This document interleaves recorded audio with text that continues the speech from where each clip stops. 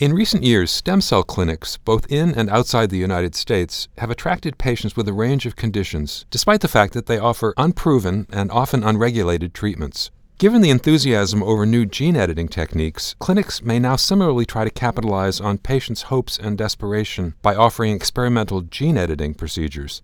I'm Stephen Morrissey, managing editor of the New England Journal of Medicine, and I'm talking with Alta Charo, a professor of law and bioethics at the University of Wisconsin at Madison. Professor Charo has written a perspective article about how to prevent gene editing from triggering another wave of medical tourism. Professor Charo, you write in your article that many patients with rare or incurable diseases have sought treatment from stem cell clinics outside the U.S. How did those clinics become so popular, and why haven't the setbacks we've seen in stem cell research made people more wary of them? Well, in this globalized community, it's very easy for clinics to use the Internet in order to make information about themselves available. They don't need to have a local reputation. They don't need to have physicians who are known either in the patient community or in the scientific community. All they need is a website, and typically for places that are advertising interventions that are unproven and unregulated, you will see a list of conditions that is exceedingly long and varied. It's the kind of pattern we're familiar with from even the 19th century, where a variety of tonics and potions would be advertised, also usually for everything from respiratory illness to gastrointestinal health and obesity control. So that long list of potential conditions is often a signal that there may be something to be concerned about. But it also acts very effectively at increasing the range of people who might think of themselves as eligible and in need of the kind of intervention advertised. It's very, very hard to tell people who are feeling hopeless or desperate that what they're seeing is not at all necessarily going to be useful to them. Stem cell clinics in the United States have taken advantage of some vague language in the Food and Drug Administration's guidelines about classifying biologic products to avoid regulation. Do you think that facilities that experiment with gene editing could take advantage of that same language? Well, it is certainly one of my concerns. The language in the federal statutes actually is not all that vague, but the interpretation has been subject to debate. Specifically, in the area of cell-based therapies, we focus on a variety of characteristics. Is it tissue that comes from the patient's own body that's being reintroduced, or is it between strangers? Is it being used in a way that is similar to its original use, or is it being now used in an entirely different part of the body or for an entirely different function? Finally, how much has it been manipulated in the process of removal and management and then reintroduction? So we have, as you've said, seen in the United States clinics claiming that the tissue they take from a patient has not been sufficiently manipulated to justify regulation as a new kind of medical cell therapy product. And the reintroduction even into a different part of the body, they claim, is not a fundamentally different kind of function. That challenge has actually made it all the way up to the federal courts, and the clinics lost.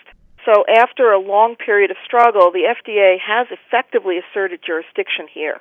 But the result is that some clinics simply perform every step except for the last reintroduction into the human body in the United States and then move outside the U.S.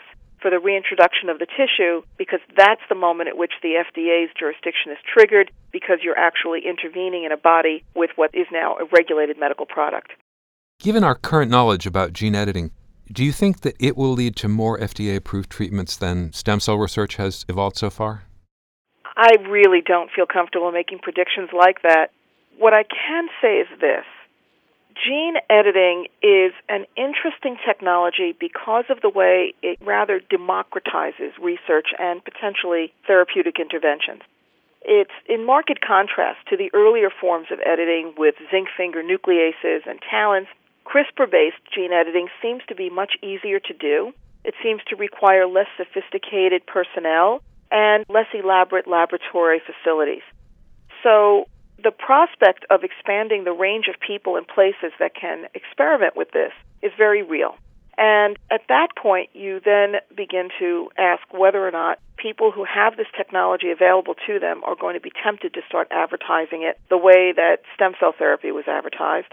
And indeed, the two might actually be combined, in which there is the claim of the editing of stem cells of some type and the reintroduction of the edited stem cells back into the body, and in that way begin to leverage the allure of novel technologies by highlighting two that are in the news all the time, stem cells and gene editing.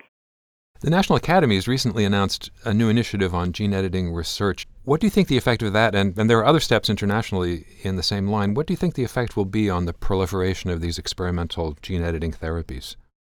Well, as co-chair of the study committee that was set up by the National Academy of Sciences and the National Academy of Medicine on gene editing, I'm hoping that our report will stand as a rather definitive description of the state of the research and of the state of the understood potential clinical applications, both somatic and more speculatively germline, and also will be able to provide a roadmap to the kind of research necessary to even approach bringing these things into fruition, particularly the kind of research needed to make it possible for regulators to evaluate requests for clinical trials and ultimately requests for approval of a therapeutic product.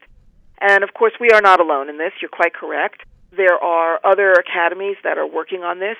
Some of them are focused more on distinguishing the ethical issues between somatic cell therapeutic interventions and potential germline changes. So the German Academy has already come out with a statement, and the National Academy of Medicine in France is already working on this.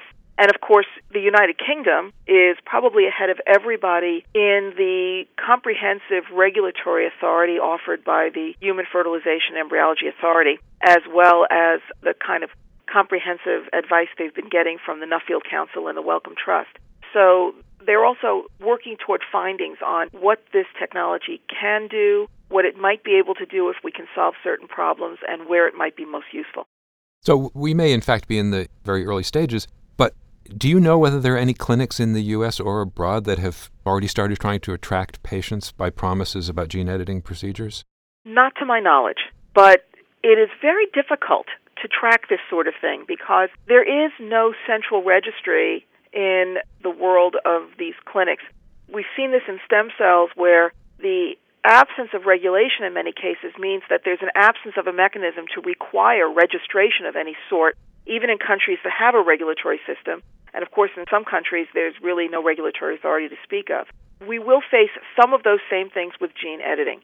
Now, in Europe, of course, gene editing will probably be something that comes under the kind of authority of the Advanced Therapeutic Products regime, which would suggest that there's some kind of registration requirement. But outside places like Europe and potentially the U.S. and the U.K. and such, it's unclear that there's anybody that can force clinics to reveal themselves in a systematic way.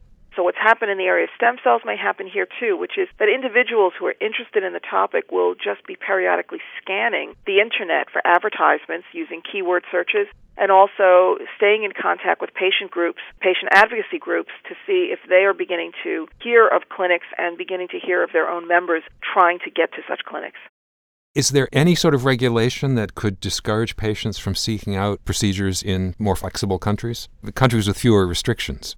In general, the answer is going to be no. That when patients go outside their own jurisdiction in order to be treated or to at least receive an intervention, I'm hesitant to call it a treatment, there are usually few restrictions on returning to their homes now with their bodies incorporating this new product. The restrictions are much more commonly imposed on the importation of a product, as well as, in rare circumstances, restrictions on scientists going abroad to do research that's forbidden in their own jurisdiction. Something that happened, for example, when German scientists wanted to do certain kinds of stem cell research that was forbidden in Germany and were told they weren't allowed to do it in other countries either, even if it was legal elsewhere. So no, there's not much by way of legal restriction that would stop patients from traveling abroad and then returning home. Finally, you suggest in your article that participation in responsibly designed research might be a safe way for patients to get access to experimental gene editing therapy. Do you think that such studies are a long way away, or are we going to see them in the near future? We've heard already about one very small study having to do with HIV and resistance to that virus. And we've heard news about one intervention, it was not in the context of a clinical trial, for a case of leukemia that had been recalcitrant to standard therapies. So we will see more of these as the technology begins to mature. And when those experiments are set up, there are avenues under the U.S. regulatory system and in most other heavily regulated countries for patients to have access either by enrolling in the trial or if they're not eligible for the trial due to some other condition that they have, to some variation on what we might call compassionate use, in which the individual gets access to the experimental item outside of the clinical trial regime. In the United States, in fact, we get this kind of request quite regularly in the context of drugs, and the FDA has approved, I believe it was 994 out of 997 requests, and has, partly in response to public pressure, been simplifying the bureaucratic obstacles to getting that permission to make it ever easier. So for patients who have the willingness to wait just a little bit, doing things within a clinical trial means that you're doing things that have had an initial vetting by an independent arbiter and have also been examined for maximizing the possible benefits and minimizing the risks. And the clinical trial, therefore, becomes a much better avenue toward getting some kind of responsible administration of the product. And as a backup, the off-clinical trial use through compassionate use still gets the benefit of this independent and expert eye. So that rather than relying on a self-interested owner of a clinic that is simply selling as if it were selling any other product in the market, here you get the benefit of people who understand the limits of the technology and what's realistic by way of promises. Thank you, Professor Charo.